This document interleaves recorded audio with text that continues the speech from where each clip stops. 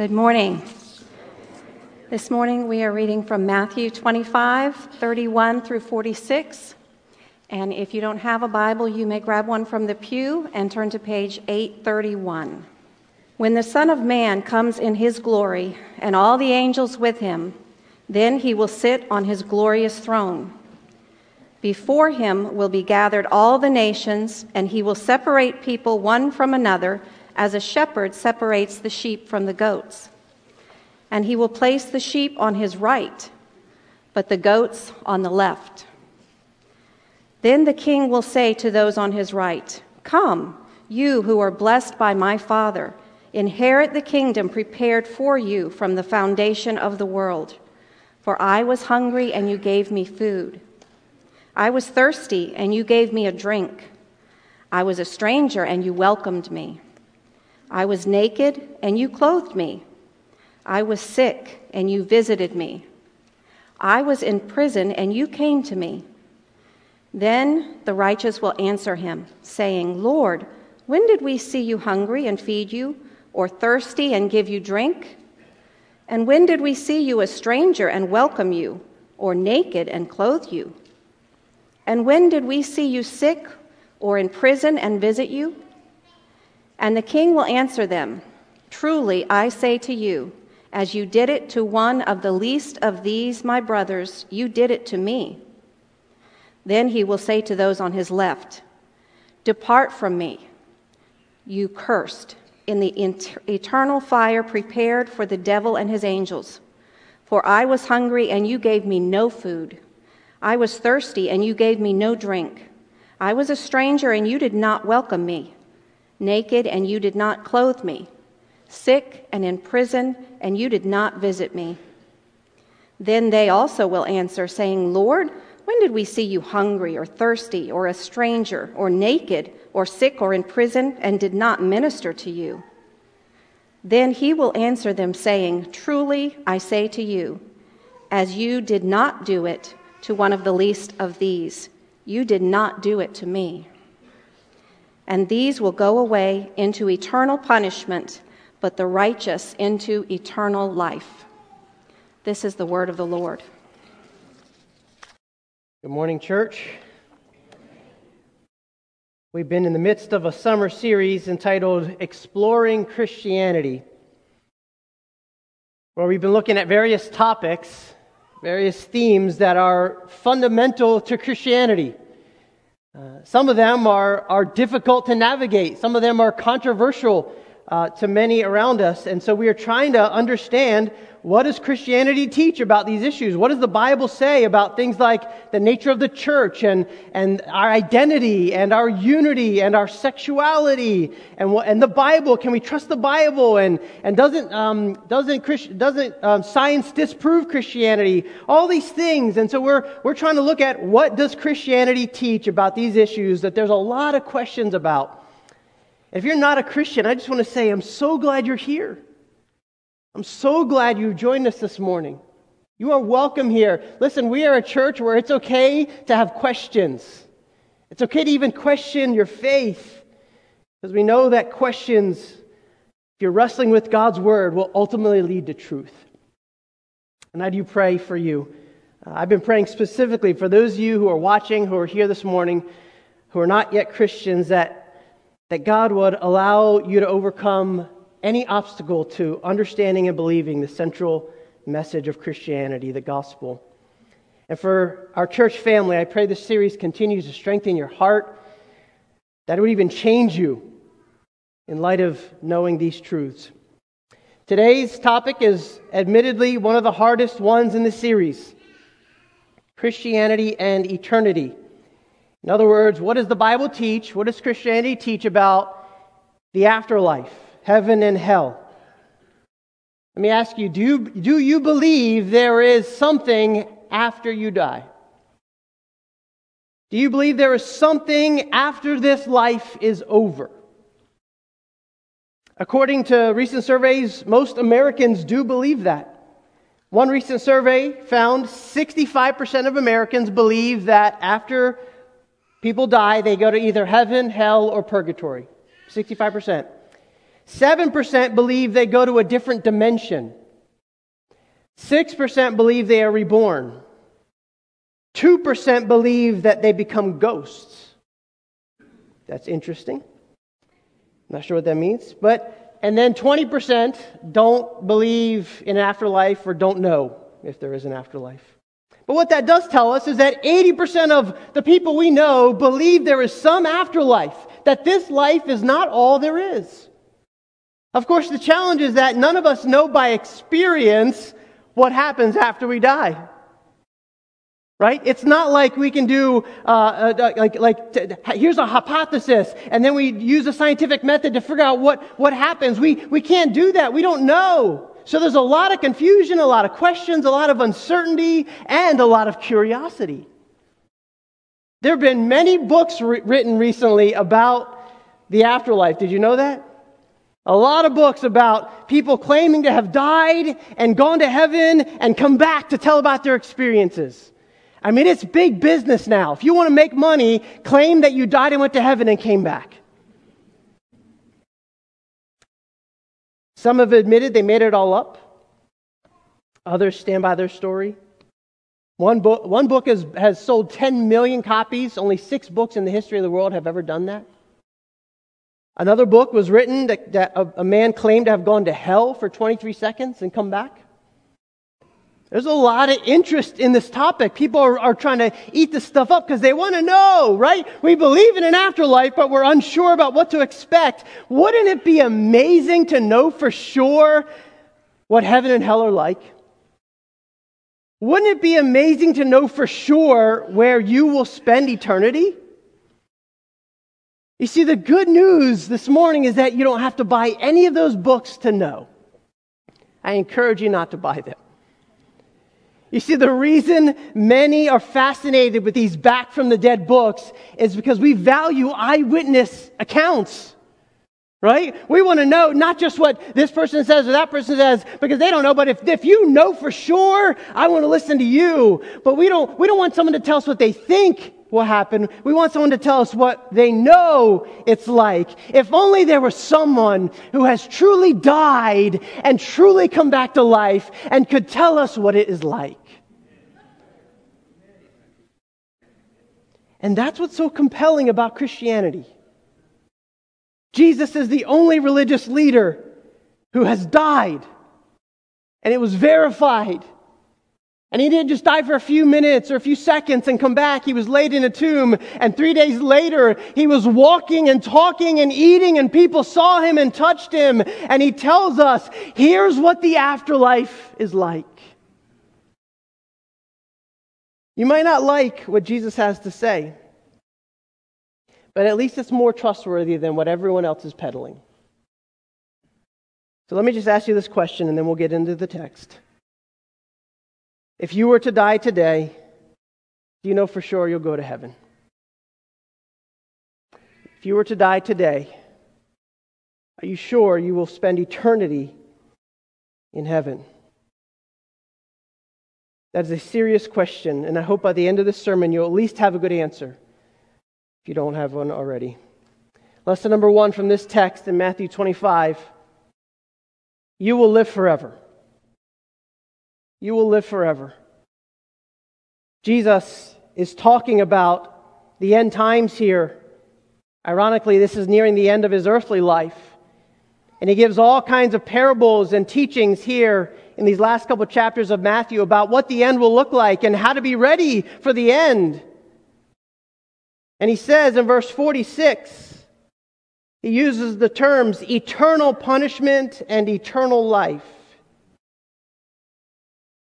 This corresponds with the rest of Jesus' own teaching about the afterlife and really what the rest of the Bible teaches for that matter. The Bible never teaches annihilation or that we cease to exist after we die. Rather, it teaches that we will live forever.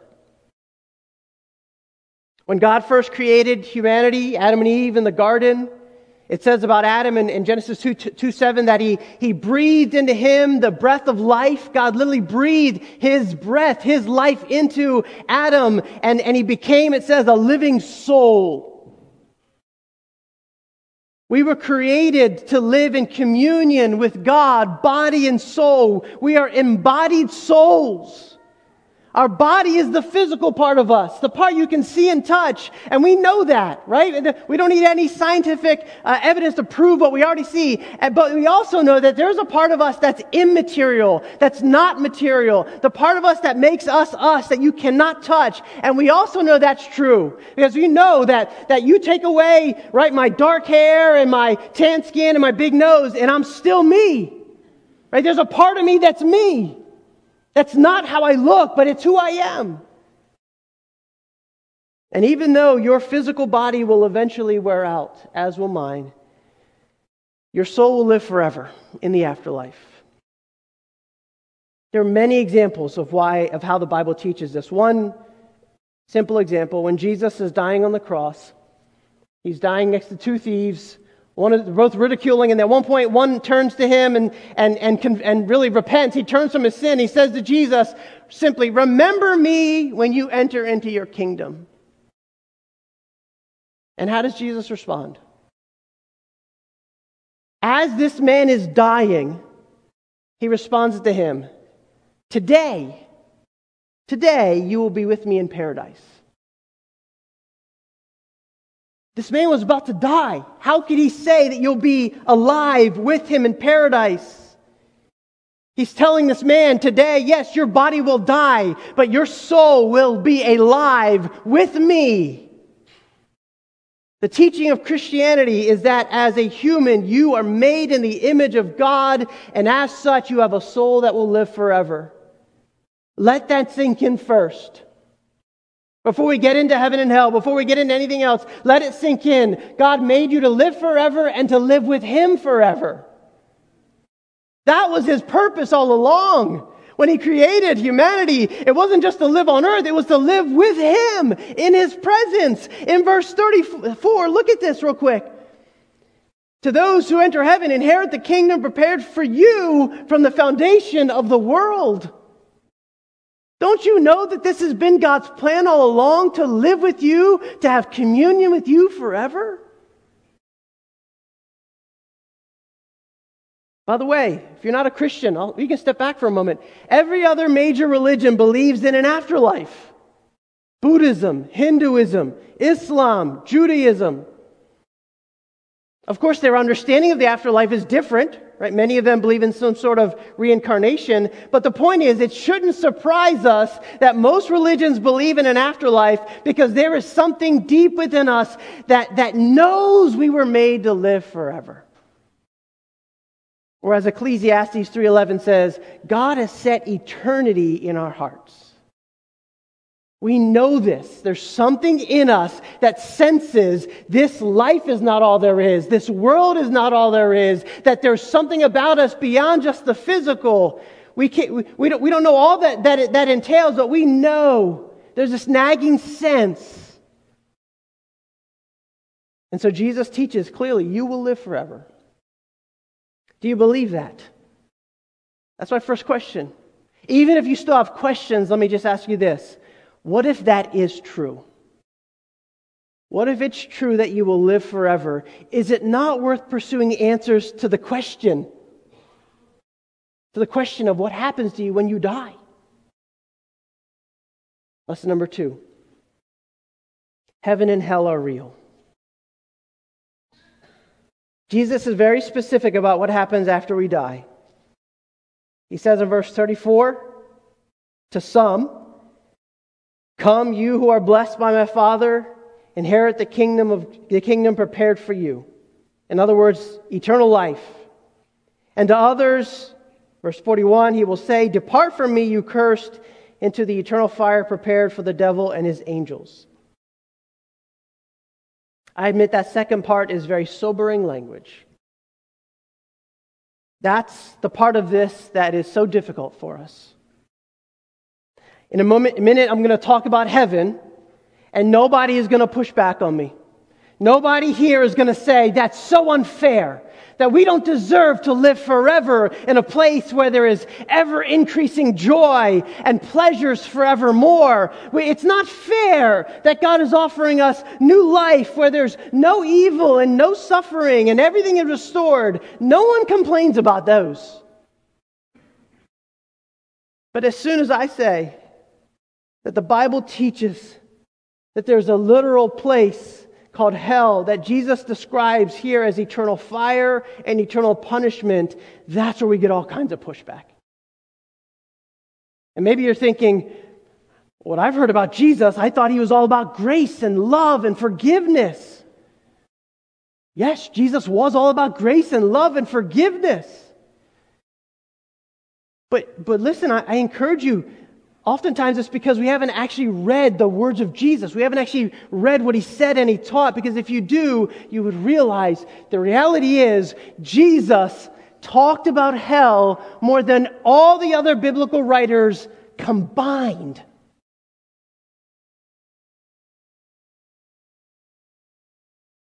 Like in Matthew 13 when Jesus says, "The Son of Man will send his angels, and they will gather out of his kingdom all causes of sin and lawbreakers and throw them into the fiery furnace. In that place there will be weeping and gnashing of teeth."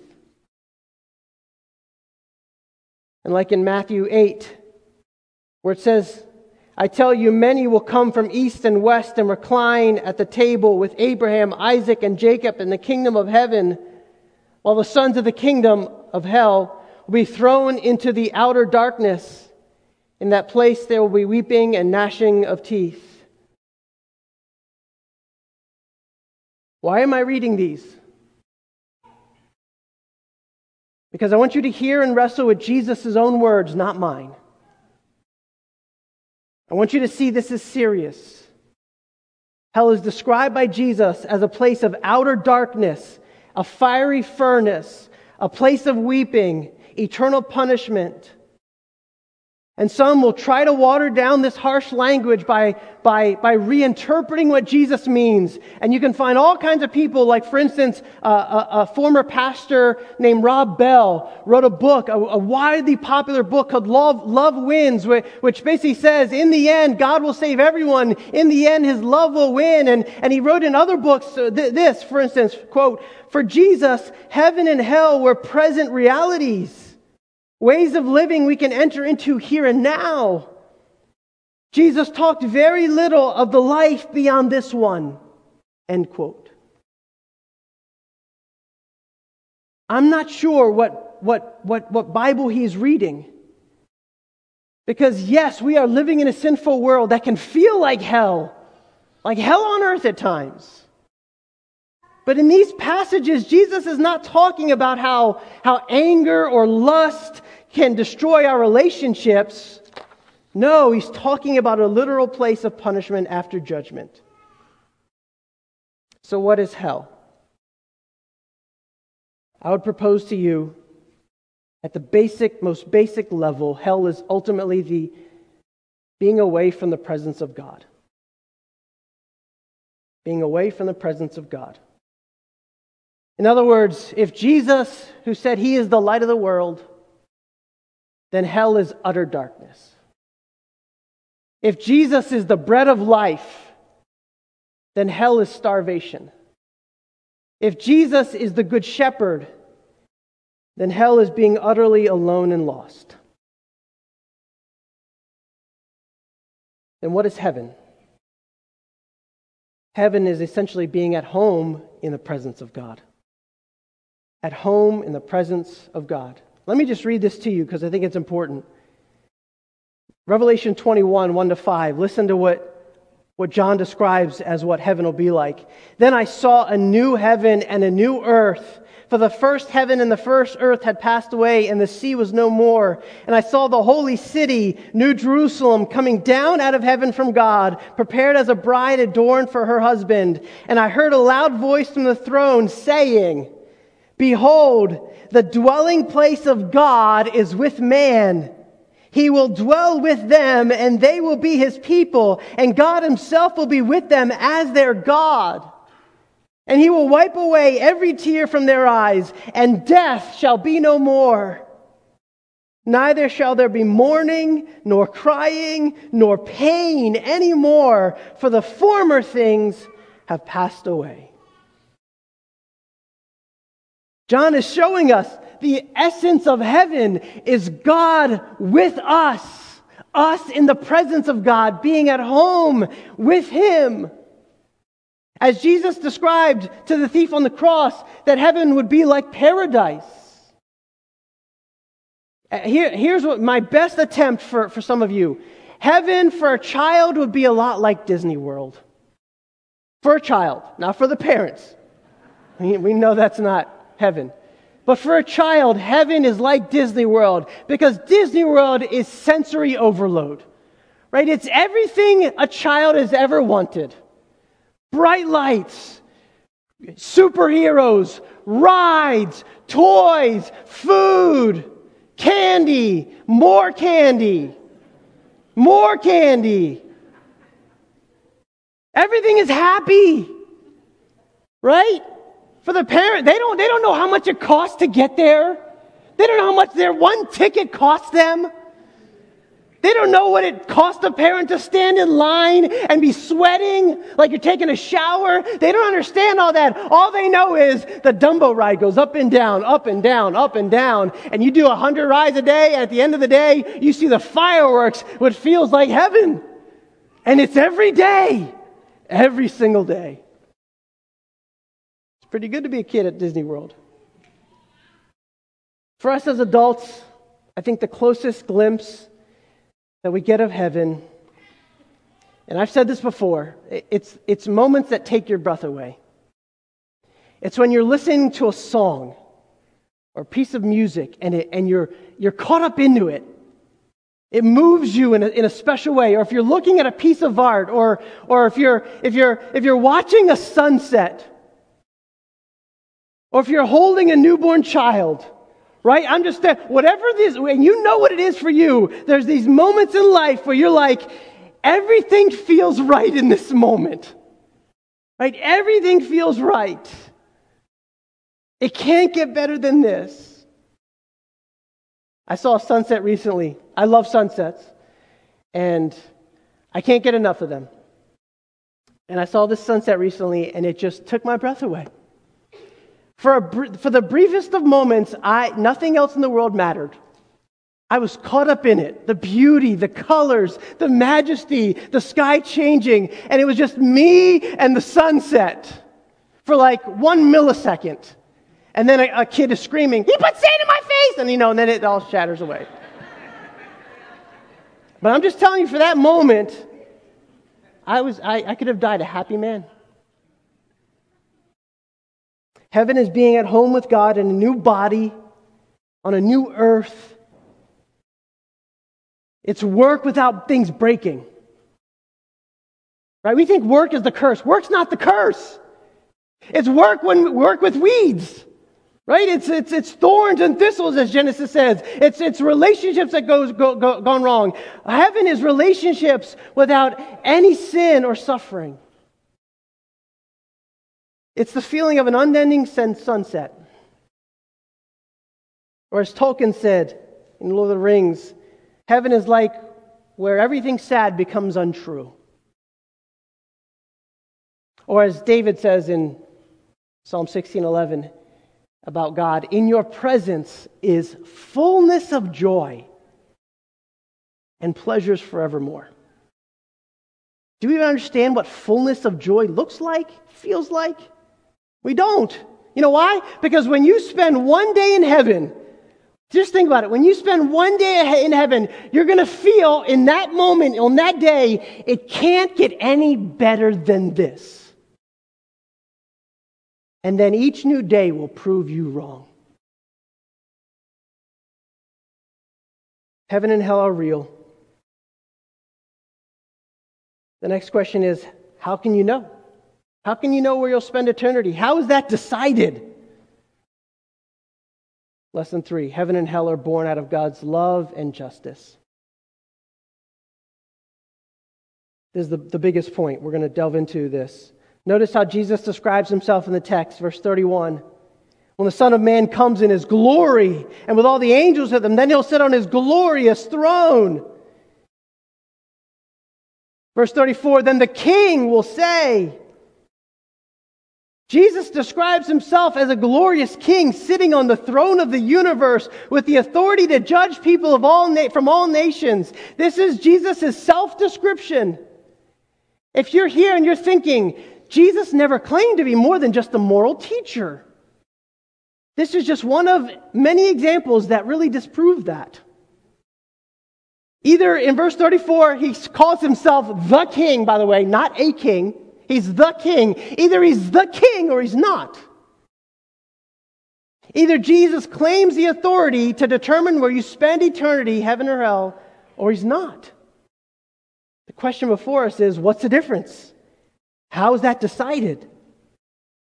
According to this passage, it has to do with how these people lived.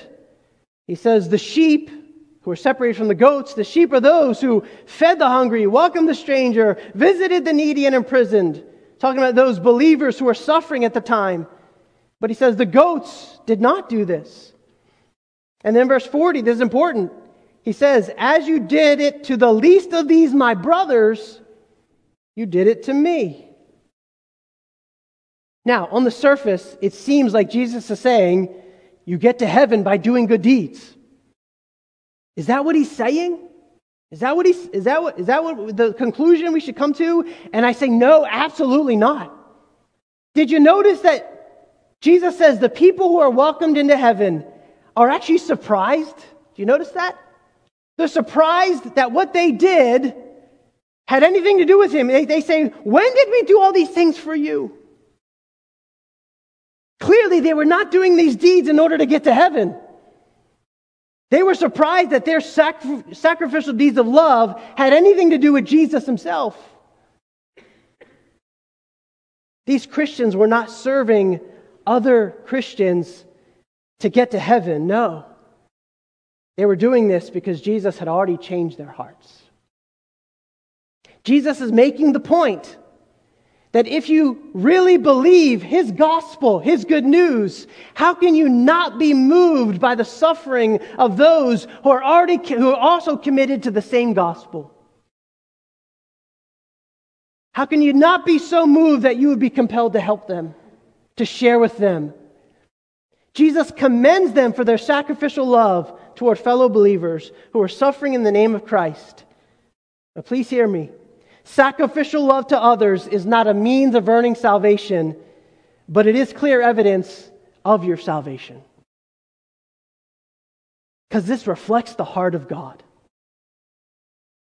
Also, Jesus can't mean that they earn their way into heaven because he welcomes them, notice verse 34 again, to inherit the kingdom prepared from the foundation of the world. He uses the word inherit. The people listening in first century Israel would have understood completely that an inheritance is not earned but received as a gift. You simply receive it because you are the son or daughter of so-and-so, and you get that inheritance. No one was thinking, oh, wow, an inheritance is coming, I better be good. No, they hear inheritance and go, wow, all of this is given as a gift? All of this is given freely? Christians inherit the kingdom of heaven not by doing good deeds, but by simply being adopted children of our Heavenly Father through faith in Jesus Christ. But for those who reject God as Father and Jesus as Savior, Jesus says there is an eternal punishment for them.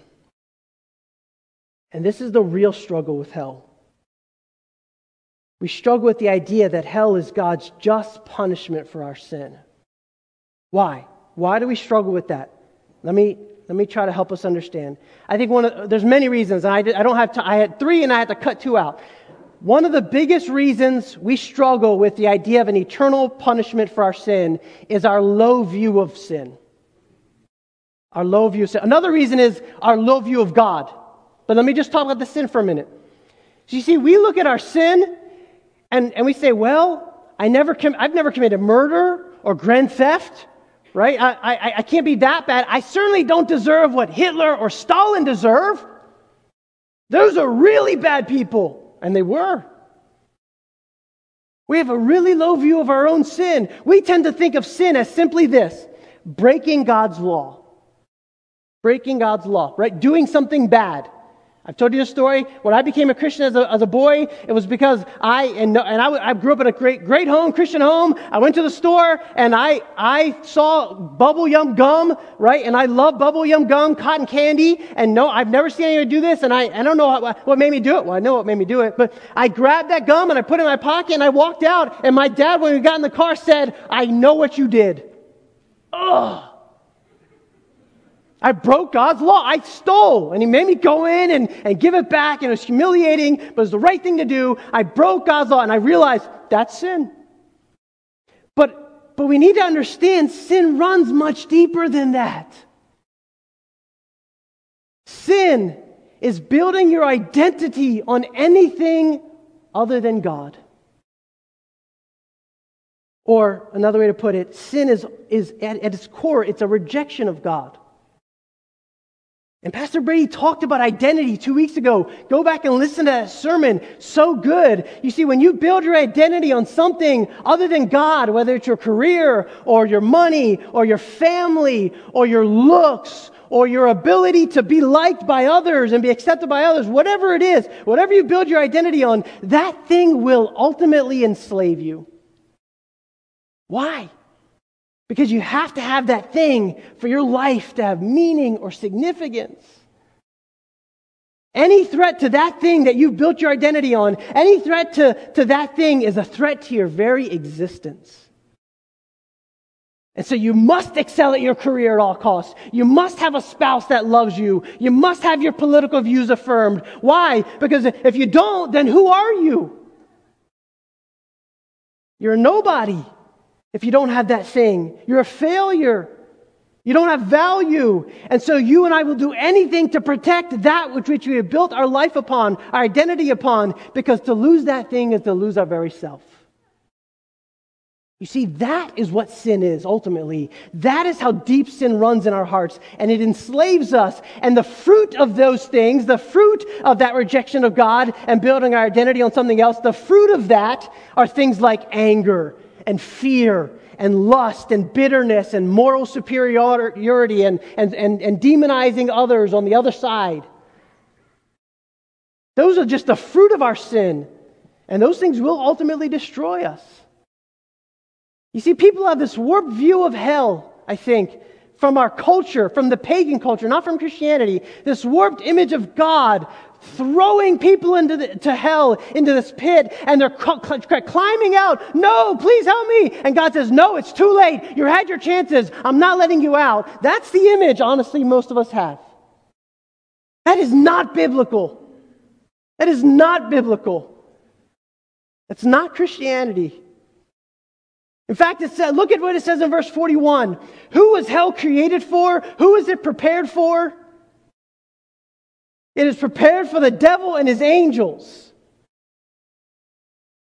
Do you see what that means? You see, listen to the words of Jesus. Hell was prepared for the devil and his angels. God doesn't want anyone to go to hell. In fact, Peter says that God desires that all would come to repentance and faith in Him. But hell is a place for people who have rejected God, built their identity on something other than God, and that going on forever. That's what it is. Think of hell as being a place for those who have rejected God, who built their identity on God and said, "I don't need God in this life." It's simply God saying, "Okay, that'll go on forever." Here's how C.S. Lewis said it. Quote, "In the long run, the answer to all of those who object to the doctrine of hell is itself a question." He's saying the answer is a question. What are you asking God to do? To wipe out their sins, past sins, and at all costs to give them a fresh start? But He has done so on Calvary. To forgive them? They do not want to be forgiven. To leave them alone? Alas, I am afraid that is what He does. You see, when someone rejects God, I don't need God. I want this thing to be my identity. I want this thing to satisfy me. I'm in charge of my life. Ultimately, hell is God saying, I give you over to that which you've already committed to forever. Lewis continues, quote, "There are only two kinds of people in the end. Those who say to God, 'Thy will be done,' and those to whom God says in the end, 'Thy will be done.' All that are in hell choose it. Without that self-choice, there could be no hell." End quote. You see, the doctrine of hell helps you understand your own heart, your own sin. And it helps us understand God's justice for sin. That God's justice is not, I'm sending you there. It's, you have chosen this. Romans 1, here, even in this life, when people continue to sin, God simply says, I'll give you over to the effects of that sin. And ultimately, that's what hell is. God saying, I'll give you over to what you've already chosen. But it's not just enough to know our hearts. You say, okay, well, we know our hearts. We recognize the horrors of our sin. Well, then what's the antidote, right? Is there a vaccine for this? This is pretty bad. How do we find the answer? How do we have a solution? Is there a power that can change these sinful hearts? And the good news this morning, the good news of Christianity is, yes, there is a power, there is a person, there is something that can change our hearts, and it is this. It is the love of God through His Son, Jesus Christ.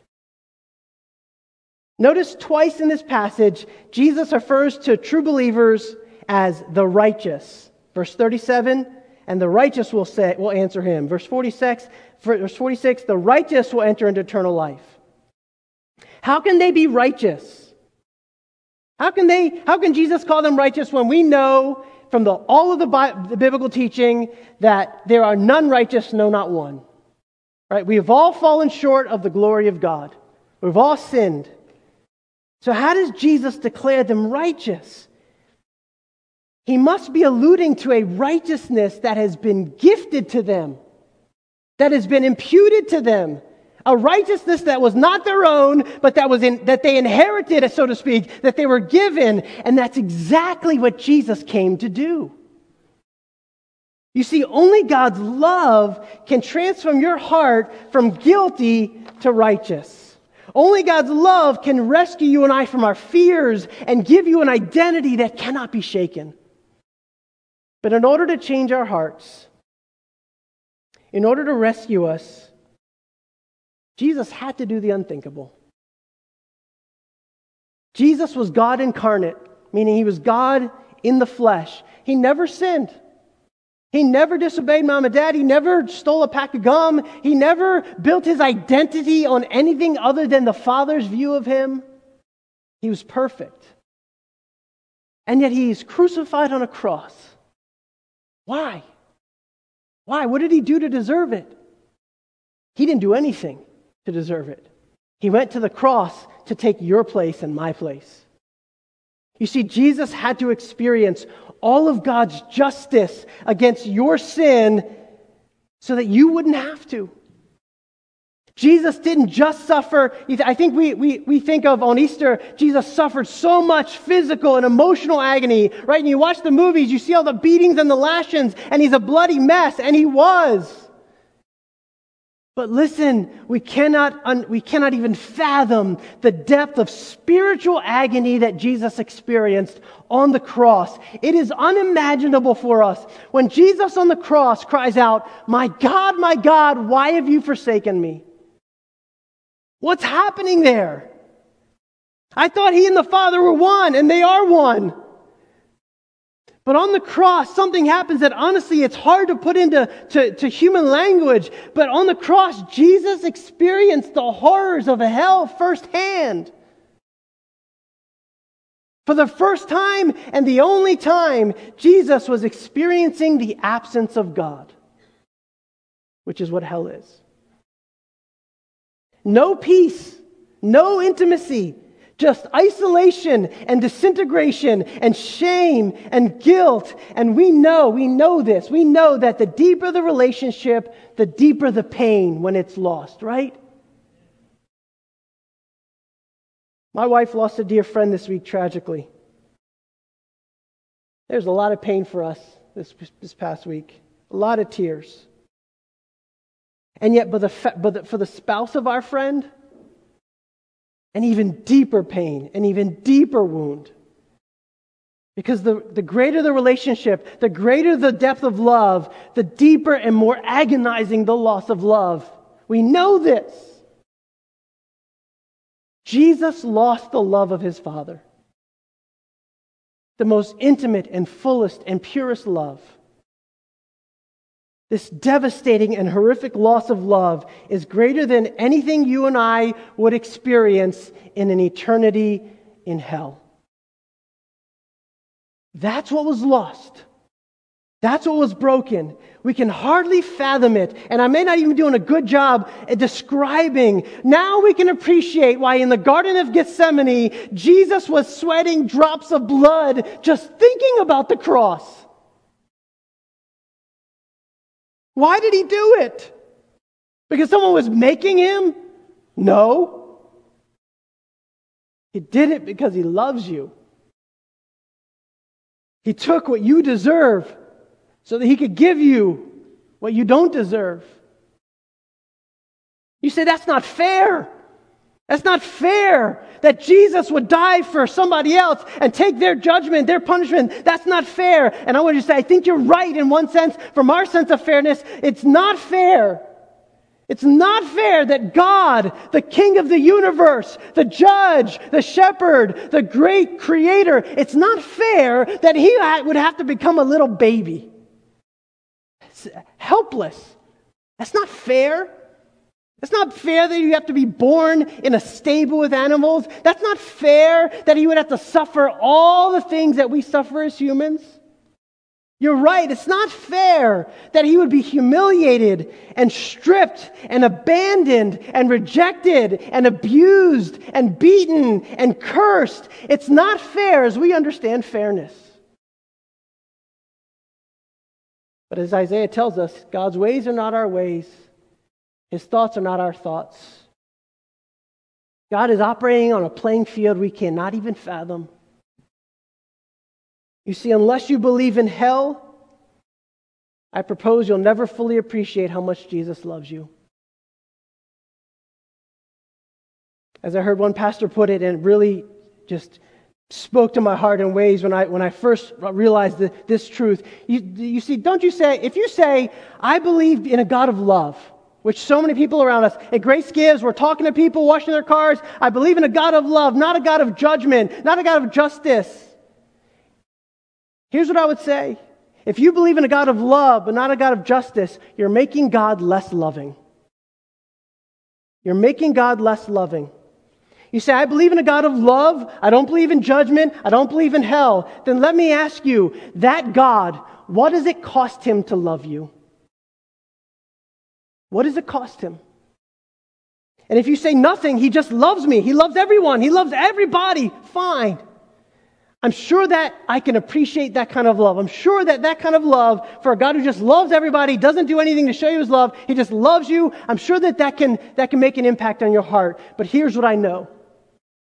That kind of love can't change your soul. That kind of love can't transform you into a new person. That kind of love can't melt away the sin in your heart and give you a new nature. Only a sacrificial love can do that. We know this intuitively. We know this. If you're saying, I don't know that that's true, you know how I know you know this? Because every movie you love, every story you love, every great narrative that you love of someone winning the day, of a hero stepping in, we never say to the hero, oh, look, they didn't have to sacrifice everything. Woohoo, she's awesome. No way. Why is she so great? Why is he so great? Why do we love these heroes? Because they had to sacrifice sometimes their very lives to rescue those in need, right? That's why we love those stories. Because that kind of love resonates in our hearts. We know that's the greatest kind of love. We know that sacrificial love is the greatest and purest love. And only sacrificial love from a God who can prove to you once and for all that He will never leave you nor forsake you. Only a God of sacrificial love who was plunged into hell for you. Only that kind of love can prove to you once and for all how much He really does love you and what He would go to bring you home into His family. No, I would argue hell proves we have a God of love. And Christian, if He did that for you, if He gave Himself up for you, if He did all of this for you, will He not also, as Romans 8 says, if He who did not spare His own Son, but gave Him up for us all, will He not also graciously give us all things? If He would do the greatest thing, will He not take care of every lesser thing in our lives right now? You say, why are we talking about the doctrine of heaven and hell? Because it has relevance right now. If He took care of that, if He moved the biggest rock in history, can He not move the pebbles we're dealing with now? Can you not trust Him now? Can you not follow Him now? And can you not have hope that one day He will lead you home to be with Him forever? Right? Bound for glory, we sang.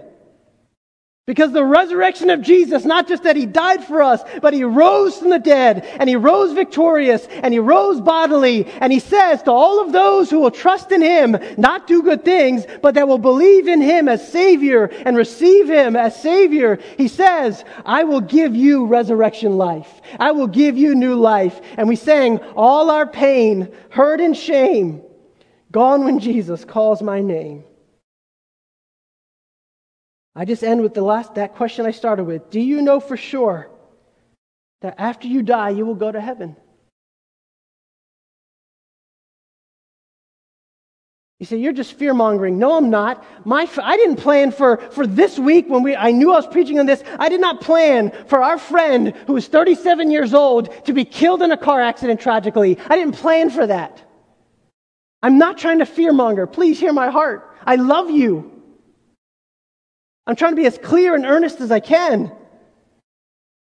This could be your last day on earth. It could be mine. What then? Do you know?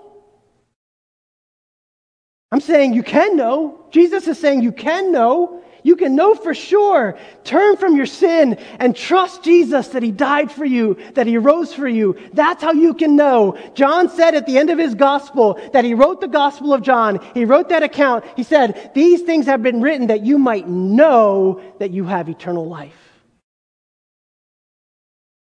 I talk to so many people who hope they're going to get to heaven, who hope they make it. And the Bible is simply saying loudly, you can know. It's not arrogant to know if your knowing is based on what Jesus did for you. It's humility because you're trusting in Him, not in yourself. I'm saying to all of those of you who may be wondering, may be wrestling, put your faith in Jesus today.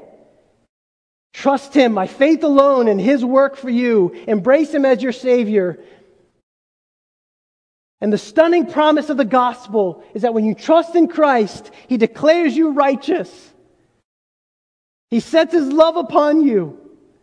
And He promises to be with you moment by moment, day by day. And then one day, whenever that day is, whether it's the day you take your last breath on earth, or whether it's the day that He chooses to return, one day Jesus will say this to you and I. Come. Same thing here. Come, you who are blessed by my Father. Inherit the kingdom that has been prepared for you from the foundation of the world. Come. That's the welcome we're going to receive. That's what we can know for certain through faith in Jesus as Savior. Let me pray. Father, this teaching is hard. It's confusing. We admit this. God, I confess, I don't know all there is to know. There's still many questions I have, more questions that came up even as I was studying this. I'm sure there are questions in every heart here, every heart that's listening. But God, in spite of the questions, I pray that you would reveal yourself so that what they do know, what was made clear, they would be able to trust and rely upon. Give us an assurance that because of what Jesus did, that He took our sin, He took our judgment, there is no judgment to be paid for us. There is no verdict, no guilty verdict for us, because He already took the guilty verdict. So for every believer, encourage them this morning. Remind them of the implications this has for today and every day in this life. Oh God, give us a living hope that one day soon you will take us to be with you. We know to be absent from the body is to be present with the Lord. We long for heaven, to be at home in your presence, God, to see you face to face, to have all the questions melt away and just to know that that sunset, that piece of music, that art, that newborn child, that wedding day, that whatever it is, that fleeting moment will now be an eternity, except it gets better and better every moment. And God, I pray for every person who can hear my voice right now, who doesn't know you. Maybe they've been wrestling, maybe they've been searching, maybe they haven't. They're just here because someone invited them, but I pray that you would right now open their hearts, give them a desire, a willingness to maybe just take one step closer, ask the next question, seek the next answer, look for the next truth to understanding who you are. But maybe there's some right now who would say, I need to trust Christ. I don't know the answers, but I know enough to know that I need Jesus to be my identity, my value, that your love is so compelling that they would give their life to you. I pray that someone right now in their heart would trust Christ as Savior. Lord, as we move to this time of communion, remind us yet again of the preciousness of that which you did for us, that we might be with you forever. We pray in Jesus' name. Amen.